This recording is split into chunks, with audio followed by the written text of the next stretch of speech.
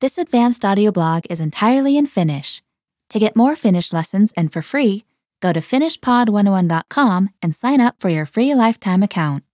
Signing up takes less than a minute, and you'll find more great lessons just like this one. In addition, you'll find the transcript of this audio blog in the first comment of this post. Advanced Audio Blog Season 2, Lesson 1. Inari. Inari. Inarin kunta on pinta-alaltaan Suomen suurin. Se on kuitenkin hyvin harvaan asutettu.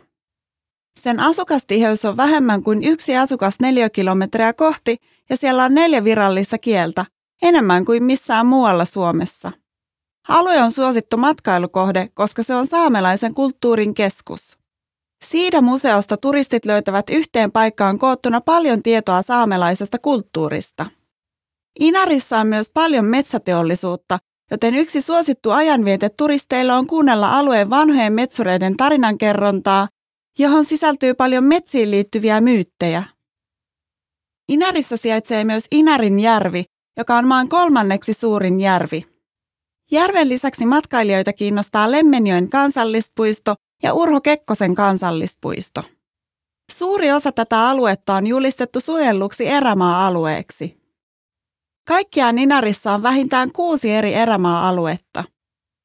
Talviurheilulajit ovat suosittuja Inarissa ja siellä on myös erittäin suosittu kylpylä. Alueella on mahdollista harrastaa murtomaahiihtoa ja laskettelua ja siellä on 8 hotellia, useita vuokramökkejä ja lähes 20 erilaista ruokapaikkaa valittavana. Tarjolla on myös porosafareita. Toinen suosittu urheilulaji on alueella pilkkiminen. Kesäisin on suosittua harrastaa vaellusta, pyöräilyä ja telttailua.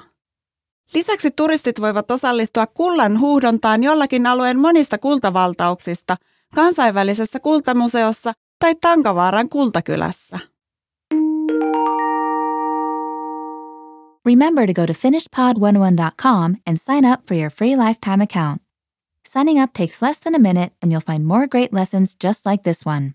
Visit finishpod101.com.